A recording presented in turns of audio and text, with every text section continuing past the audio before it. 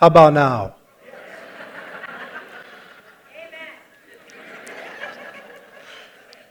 Good morning.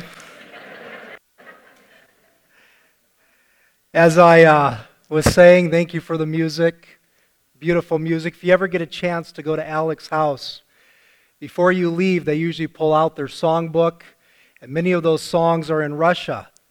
And to listen to the family sing, especially when they sing in their native tongue, how beautiful that is. And so I always appreciate the heart, and they're singing for us. Thank you, girls, for your song, Speak, O Lord.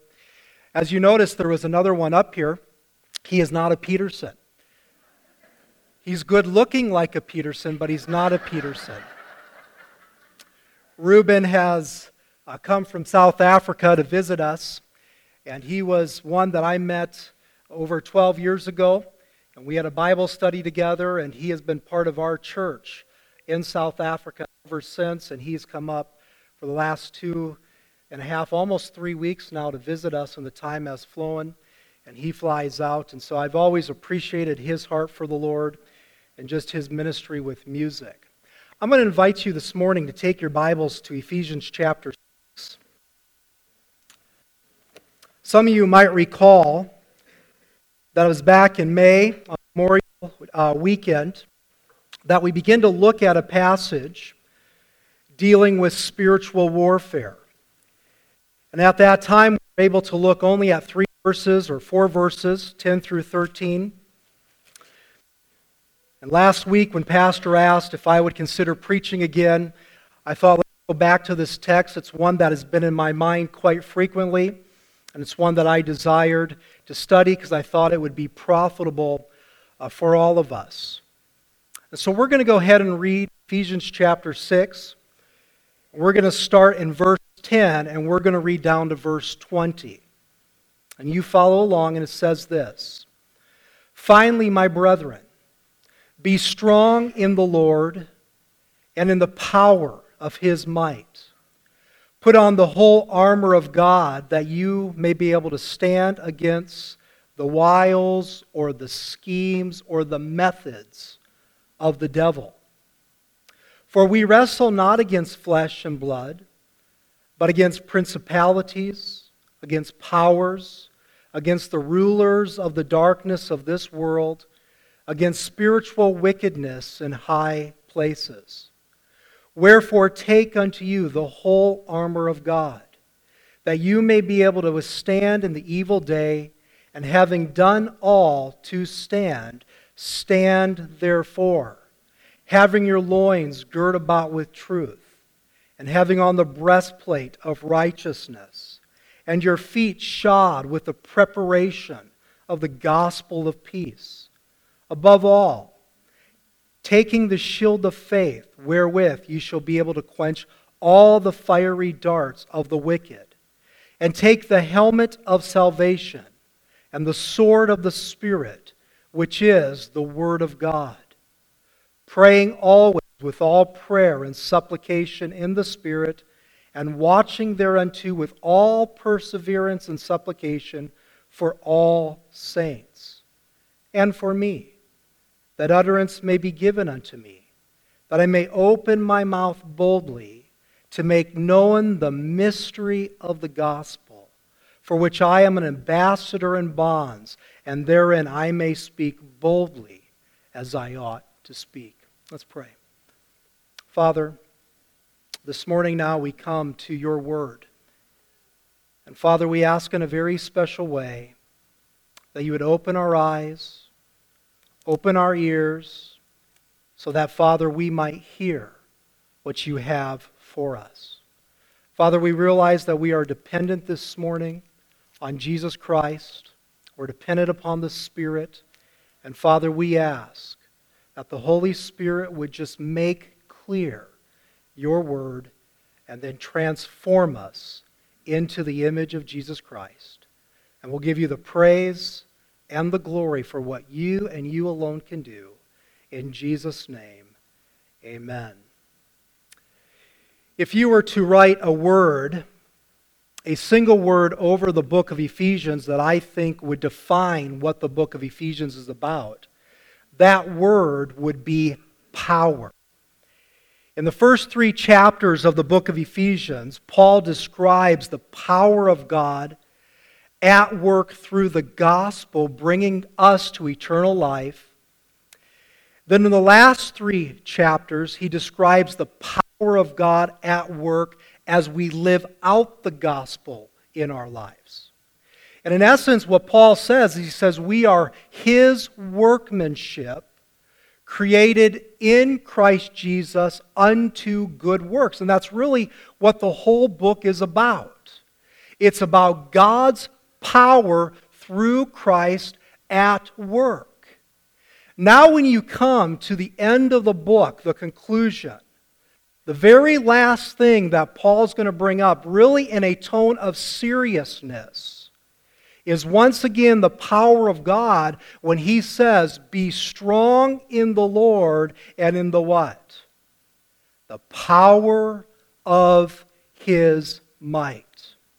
And in essence, what Paul is saying is that the entirety of the Christian life is dependent on the power of God that is found in his Son, Jesus. Now, as he ends, he comes to this place with this power of God and being strong, and he brings up this serious note. And the reason we need to be strong and the reason we need God's power is because we are at war. He says there is a spiritual enemy, not flesh and blood. It is a spiritual enemy that is stronger than us. These enemies, these demonic forces, are more intelligent than us. They are extremely cunning and deceptive. They know your weaknesses. They know my weaknesses. And they are carefully and methodically hunting you down. And so Paul ends and he says, you need to be strong in the Lord and in the power of his might because of these enemies that are after you. Now, interesting enough, in the context that Paul is dealing with, where do these battles take place? Well, all you have to do is go back to chapter 5 and start in verse 15, and that's where the context and where the battle takes place is with each other in the congregation. It takes place in the marriages, husbands and wives. And many times in the counseling, I'll have a new husband come up to me and he'll say, you know, Lee, I thought when I got married, all of these problems would be taken care of. And I just have to tell him, no, you just entered into a new battleground. It's still there. What about relationships with children that he talks about in chapter 6? And I talk with teens and young people, and I've had teens tell me and say, hey, Lee, if you only knew the family I had, if I didn't have this family, things would go well. And I have to remind them, God did not make a mistake giving you the mom and dad you have. He's not up in heaven going, well, I really messed up on that one. I mean, think of Joseph. He had 12 brothers or 11 brothers that sold him. God did not make a mistake. What about in the workplace? And you get the job that you've always wanted and you start working there, and all of a sudden battles that begin to rage. And so Paul says that the nature and the realm of the battle really happens in our personal relationships, these intimate relationships that we come in contact almost on a daily basis. Now, it's just not those. It's other places also. But it's ultimately in these places. I'll never forget, it was back in 2016 when I had the privilege to go to Jaipur, India for a pastoral's conference, a pastor's conference. If you know anything about the Indian religion or the Hindu religion claims to be over 33 million gods, many demigods or demigods. I'll never forget, one day we were driving, and as we were driving, all of a sudden the traffic came to a crawl. And for about 10 minutes, we just slowly crept, and finally we got to the cause of the traffic jam. There was a cow right in the middle of the street. And as I went by him, I rolled down my window and I said this to the cow. I said, "You may think you're a god, but where I'm from, you're steak." And I think the pastor or the taxi driver almost had a heart attack. The pastor started chuckling, the national pastor. But then he began to talk to me about the Hindu religion and how the Hindu religion really impacts every area of life. From before the child is born, to the birth of that child, to the nurturing of those children, to the marriage and what it looks like in the marriage, to the status you have in life, and even to the work that you get. And as you would drive through the different neighborhoods, you would find all of these temples, from these beautiful temples with gold laden outside to these little shacks, and all of them were temples to worship, and you'd find people going there asking help, trying to be good enough from the gods so that someday they can reincarnate to something better. And I remember as I was with these pastors ministering, and I was thinking to myself, we truly have entered into spiritual warfare. But the reality is, whether it's in India or Africa, here in America, there is spiritual warfare going on. And Paul is ending his book saying, you and I need the power of God to be strengthened in His power, because there is an enemy who is hunting you.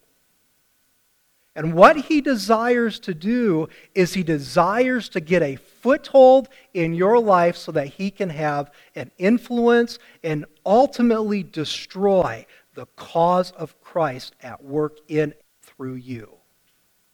So there is an enemy. Now this brings the question then. If you and I are going to be strong, and if we are going to stand in this warfare, what do we need to do? Well, notice twice. Just go back up. Let's look at verse 10 again. Here Paul says, "Finally, my brethren, be strong in the Lord and in the power of His might." Now look at verse 11. How do we do this?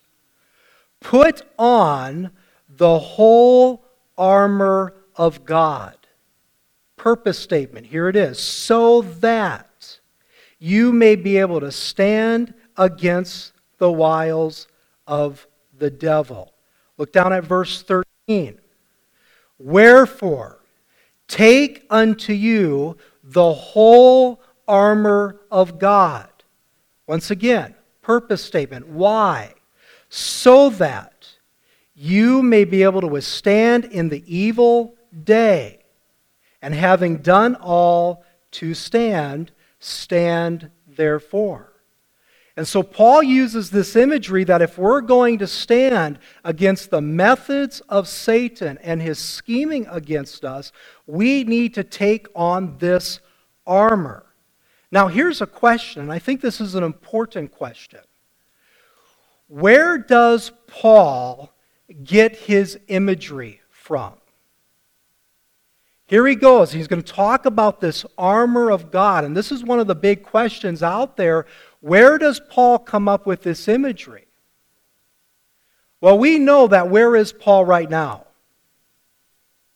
Paul most likely is in a prison cell, probably in Rome. And all around him are what? Soldiers. He's able to look outside. He's probably watching these soldiers.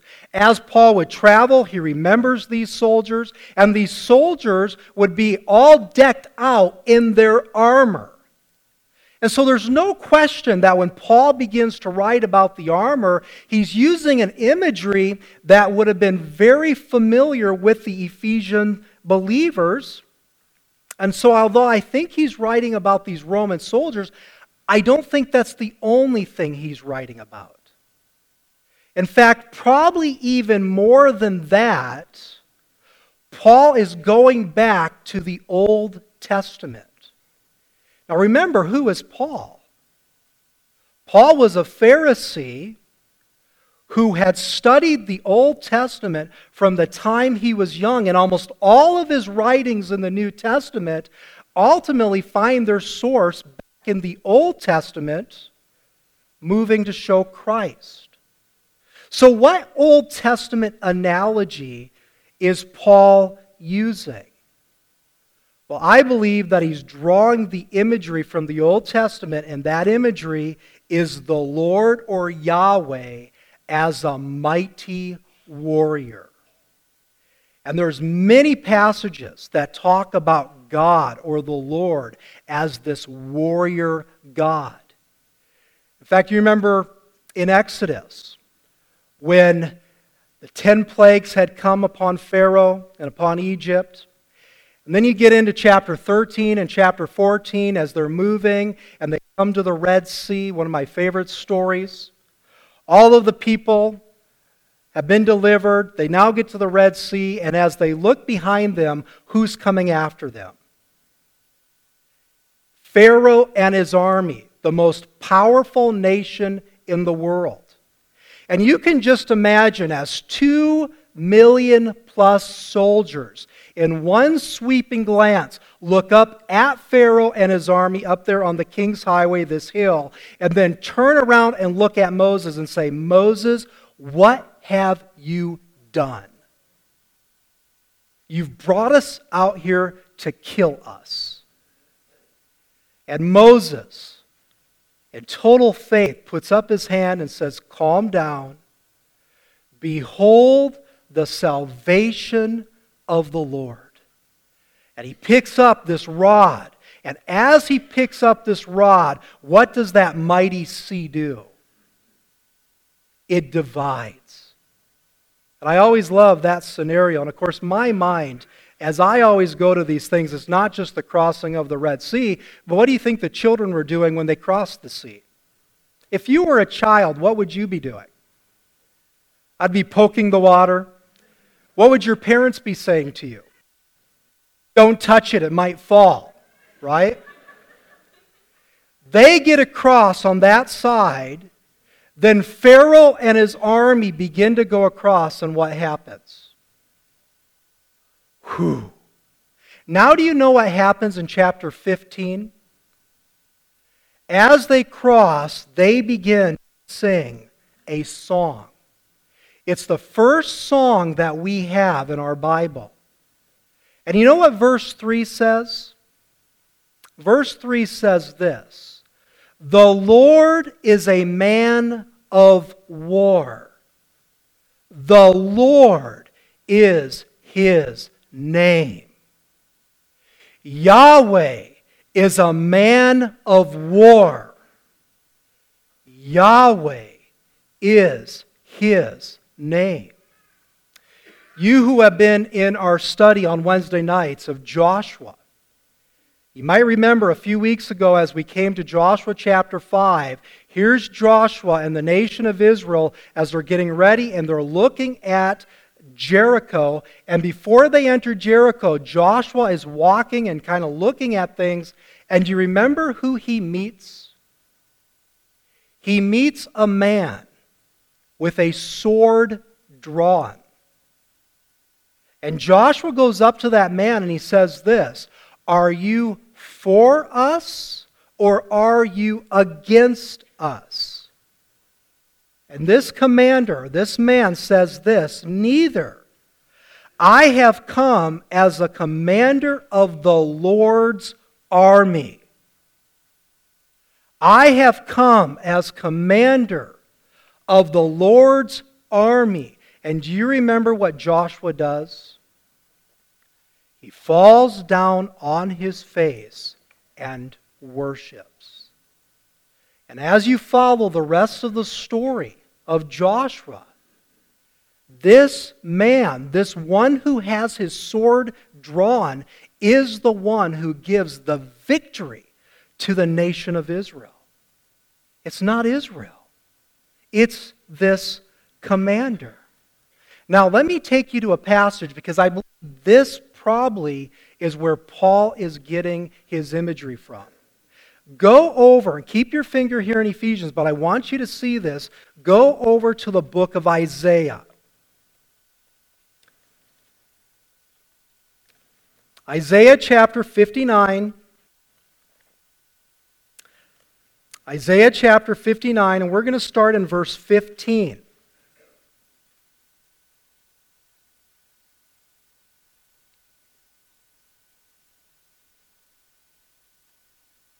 And here's what the prophet of Isaiah is going to say through the Spirit. He says this, verse 15, "Yea, truth faileth, and he that departeth from evil maketh himself a prey, and the Lord saw it." So here in Israel, there's no truth. And those who are trying to do good are being pursued, hunted. And it displeased him, the Lord, that there was no judgment. Verse 16, "And he saw that there was no man, and wondered that there was no intercessor." There's no one coming on, interceding. "Therefore," here's God, "his arm brought salvation unto him, and his righteousness, it sustained him." Verse 17, "For he put on righteousness as a breastplate, and a helmet of salvation upon his head. And he put on the garments of vengeance for clothing, and was clad with zeal as a cloak. And according to their deeds, accordingly he will repay fury to his adversaries, recompense to his enemies. To the islands he will repay," or recompense. Look at verse 20. "And the Redeemer shall come to Zion, and unto them that turn from transgressions in Jacob, saith the Lord." And so here comes this mighty warrior, God, putting on this breastplate of righteousness. And it's interesting, if you were to look through the book of Isaiah, you will find many pieces of the armor that Ephesians talks about. Now here then, I believe, is the point. When Paul says in verse 10, "Be strong in the Lord and in the power of his might," he is connecting the mighty warrior of the Old Testament with the Lord Jesus Christ of the New Testament. And you see, who ultimately defeated evil? Who ultimately defeated Satan? It's Jesus Christ. And when did he do this? His ultimate defeat, at least the start of his ultimate defeat, happened when Jesus died on the cross and he rose again. And in essence, what he says to Satan, your time is limited. This warrior, this Jesus, he has defeated you. And so what do you think Satan's response is to that? Well, then I'm going to try to take down as many as I can.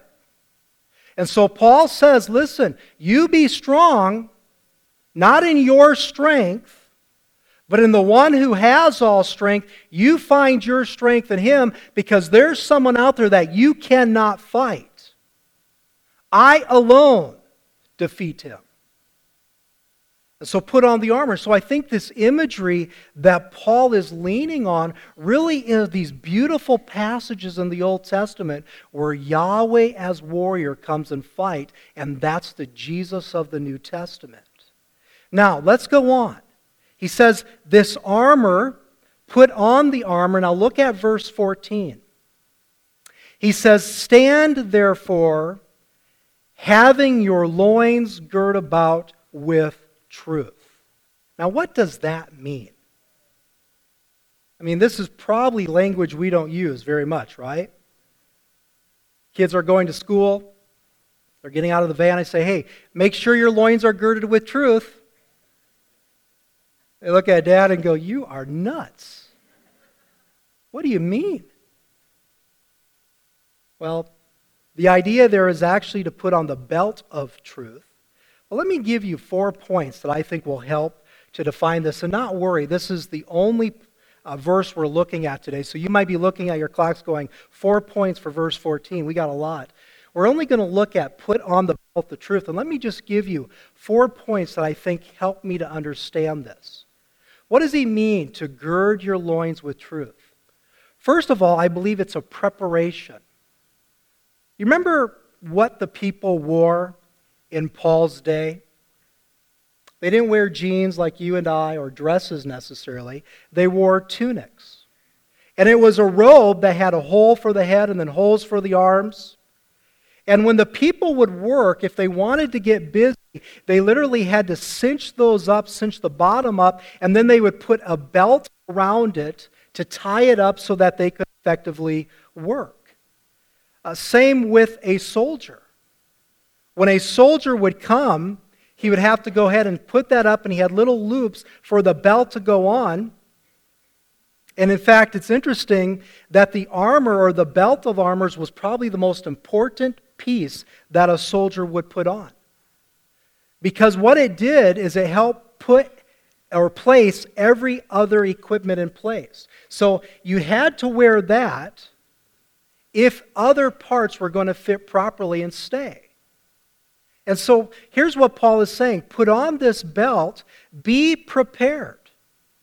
In fact, when the soldiers would put on this belt, one of the commentaries talked about it would give them an attitude of preparedness. Well, preparedness for what? Because the battle could happen at any time. So what is Paul saying? Don't put your guard down. Because when you do, that's when the enemy is going to attack. And you find this, right, all the time. I saw this in church planting in Africa. We saw this when we were starting the college in Zambia. Here's a time where we think everything is going well. God is in our midst. People are being changed through the Word. And then all of a sudden, when everything seems to be going well, then something happens, some kind of a battle. I remember many times thinking to myself, I didn't see that coming. And Paul is saying, be prepared, because it is coming. Realize, folks, anytime God is at work, who's also going to be at work? Satan. That's why you always got to be careful. We'll talk about this in a second. That's why you always got to be praying. Because even as I look at what God is doing here in the church, and what God is doing in your own lives, I can promise you this: Satan also will be at work. And when it comes, we shouldn't be sitting back like I do many times. Well, I didn't see that coming. No, it's a spirit of preparation. But then it goes on. We are to be prepared, but we are to be prepared with what? Be prepared with the truth. Put on the belt of truth. Be girded with the loins of truth. Now, what is truth? This is one of the questions when I come to a passage like this. Paul, what do you mean? How do I put on truth? And many times what I find helpful, and I think what you would find helpful, is when you're trying to figure out what the author means by a term or a phrase, see if he uses it anywhere else in the book. And what you find is that he uses truth in the book of Ephesians 7 times. And I just want you to look at one passage that I think helped me. Go back over to chapter 4.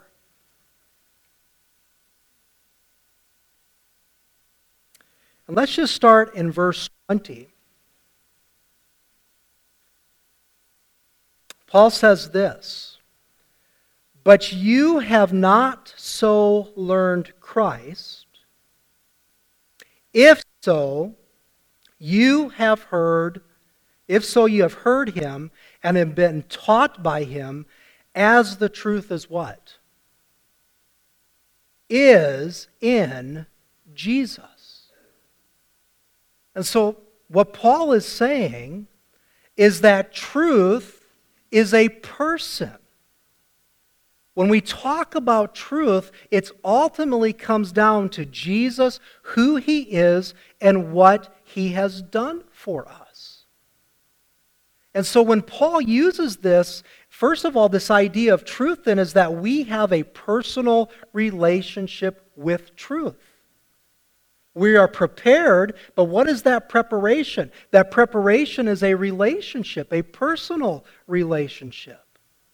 You see, a lot of times in our minds, here's what we think. We have categories of truth. Well, we have the truth of God, we have the truth of angels, we have this truth, and then we have the truth of Jesus. That's not how the Bible shows this. The Bible actually shows us this, that all truth is found in him, Jesus, and out of him comes all truth. And so, when you go to our Bibles, you look at the Old Testament. Who is Jesus? In the Old Testament saints begin to prepare us for his coming, starting all the way back in 3:15, Genesis 3:15. Remember the story? Sin had happened, and Eve blames the serpent. And you remember what God says to the serpent? There's coming a day when a child will be born. And this child is going to crush your head. And all the way then throughout the Old Testament, we're waiting for this child. We're given more details. We find out he's the Son of God. We find out in Isaiah 53 he's going to suffer. But it's preparing us and we're waiting for him. Then when we get to the New Testament, the Gospels, what do we find? He's come. The manifestation. And this one who is truly God is born of a little baby. We follow his story. He lived a perfect life, a sinless life. Everything for the will of his Father. He did miracles. He forgave sins. He taught like no one else ever taught. Till finally they come to the conclusion, there's something more about you, isn't there? You're not just a person. Until finally you get to that last week, the Passion Week, where Jesus Christ goes up into Jerusalem. You can just see, and I can just imagine, the quietness over him. Disciples not understanding, going to Jerusalem knowing that he's going to be tried, he's going to be beaten, he's going to be hung on a cross, and he's going to die. And during that time, the Father will turn his back on him. That's who he is. That's what he's done. And then you ask the question, Jesus, why would you do this? And he says, I did it for your sins. You see, that's what makes Christianity so different than all of the other religions. Their religions in their mind, they believe it's a system of truth. And they work their way to God. Christianity is not a working to God, it's a substitution. He sent his Son to die on the cross for our sins. But did he stay dead? He rose again. And by the way, then, when someone then gets saved, what happens? They don't come to a system of truth. They come to the person who is truth. Christianity is not just a system to be believed, it's a person to be received. And so how does this work in your life? How does this work in all of our lives?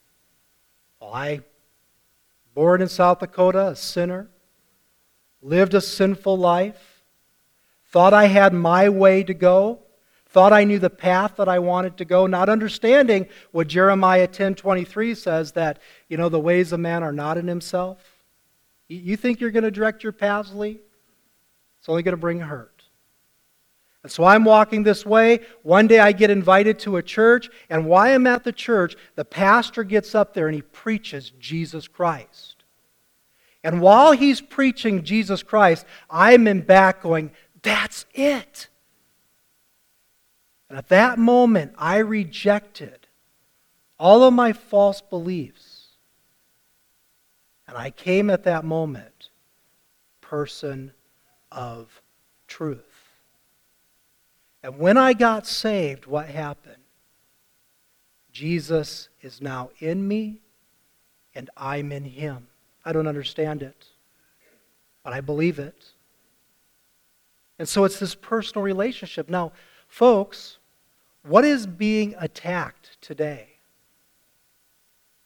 We're looking at the satanic attacks.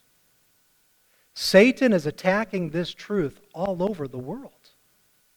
He is doing it with people that you know. And you might hear this. Remember when I was working, many years ago when I was 18 years old, and I was working at a restaurant.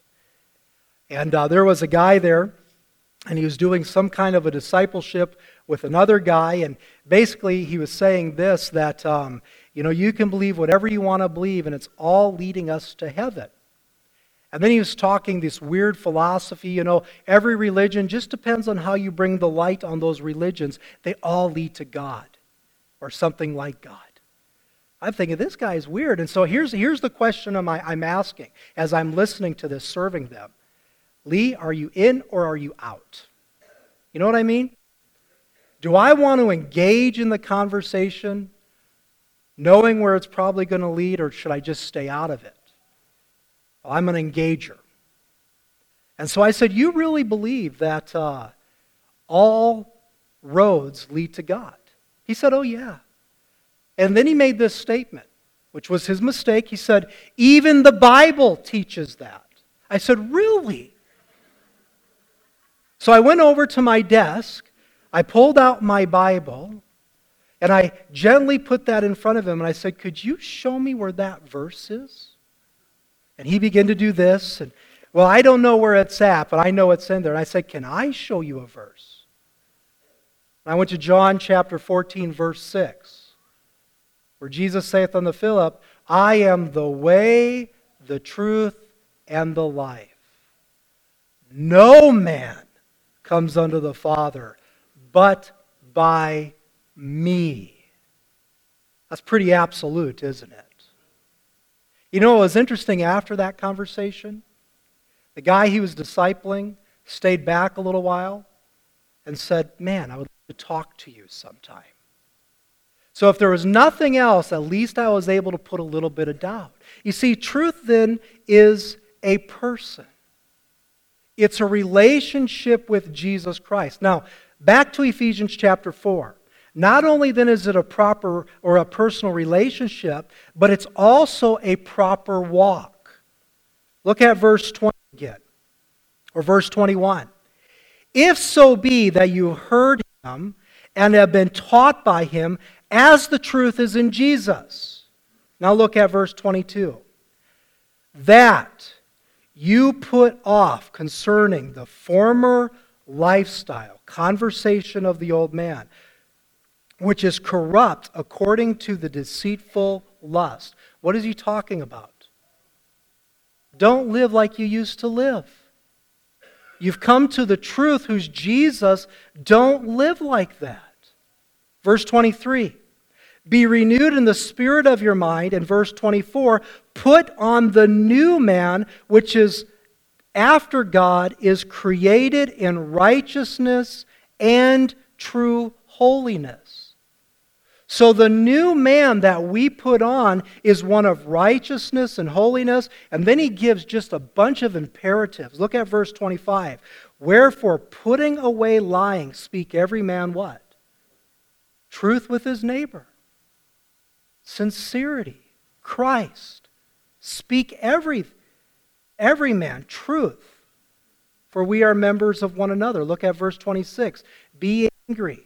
Sin not. Let not the sun go down upon your wrath. Why? Verse 27. Neither give place to the devil. So here's what Paul is saying. Is that we who have a personal relationship with the Christ must allow Him to have influence and instruction in our lives. In essence, follow Christ in every area of our lives. Now, folks, where do we find His instruction? Where?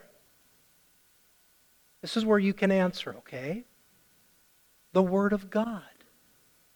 We find His instruction in the Word of God. Now, folks, once again, where is the attack happening today? When you stand on God's Word, you will be attacked. It was interesting, just as I was studying this week on this passage, I looked at the news and a little article all the way down at the bottom of Fox News caught my eye. And I guess it was about some TV show. Now, I do not know this TV show, but it's called Bachelor. Any of you ever heard of that? It's some kind of a dating game or a marriage thing. I'm not sure what it is.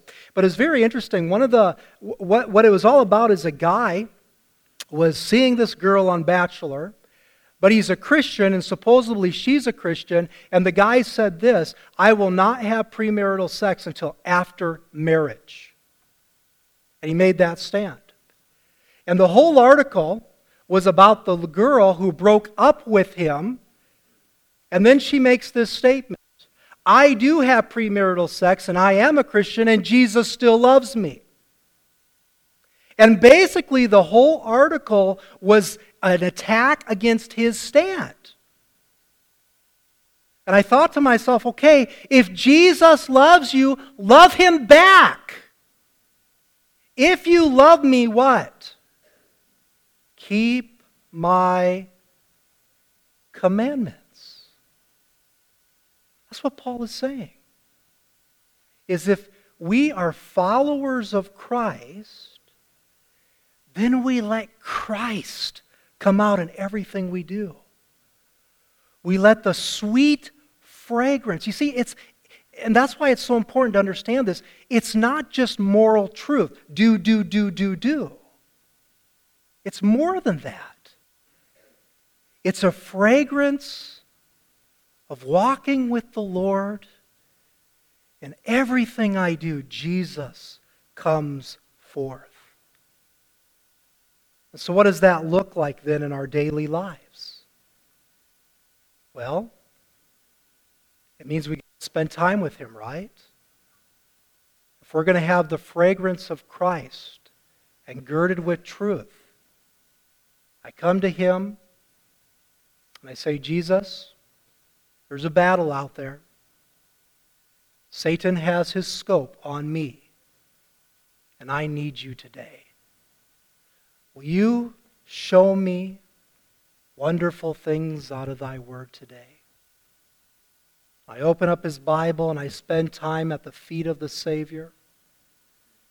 And then as I move that sweet fragrance, I begin to apply his truth to how I talk with my wife, to how I talk with my children, to how children you talk with your parents, to how I talk with those that I work with. And the people look at you and go, you know what, there's something different about you. You know, you're not like so-and-so. What's different about you? Well, let me tell you. It's Jesus. Back when I was 14 years old, I met someone. Let me tell you about it. and the sweet fragrance of Christ comes out of your life. Now I close with this. So you have a preparation. Are you prepared for the battle? It's a personal relationship. It's a proper walk. And then it's a prayerful dependence. Look at verse 18, chapter 6. Paul says this, praying always. Now the way that little word praying is being used is it actually covers everything that he's been talking about. Putting on the armor, how do we do that? Praying always, with all prayer and supplication in the Spirit, and watching thereunto with all perseverance and supplication. And so, how do you find your strength? I'm putting on the truth, the belt of truth, but then I'm running to Him moment by moment throughout the day when the battle is raging, and I come to Him in prayer. Be strong in the Lord and in the power of His what? His might. He's the mighty warrior. I can't defeat Him. And so I run to Him moment, and I say, Lord, give me help. And you know what He says? He says, Lee, I'm going to give you my strength. I've already won the battle. The battle is not for you and I to win. The battle is for you and I to fight. And so every morning I get up and I put on the boxing gloves and I go out there and I fight. And some days I get knocked out. And some days I win that round. But you know who won the actual battle? It's not you. The victory is won through Jesus Christ, and I run to Him moment by moment. And then He helps me in the battle. He helps me with the armor. And so if we are going to withstand the enemy's attacks, we have to put on the armor, we have to run to Him. Let me close with a familiar hymn that I think captures what Paul is saying. You know this hymn, it's stand up for Jesus. First verse says this, stand up for Jesus, ye soldiers of the cross. Lift high His royal banner and must not suffer loss.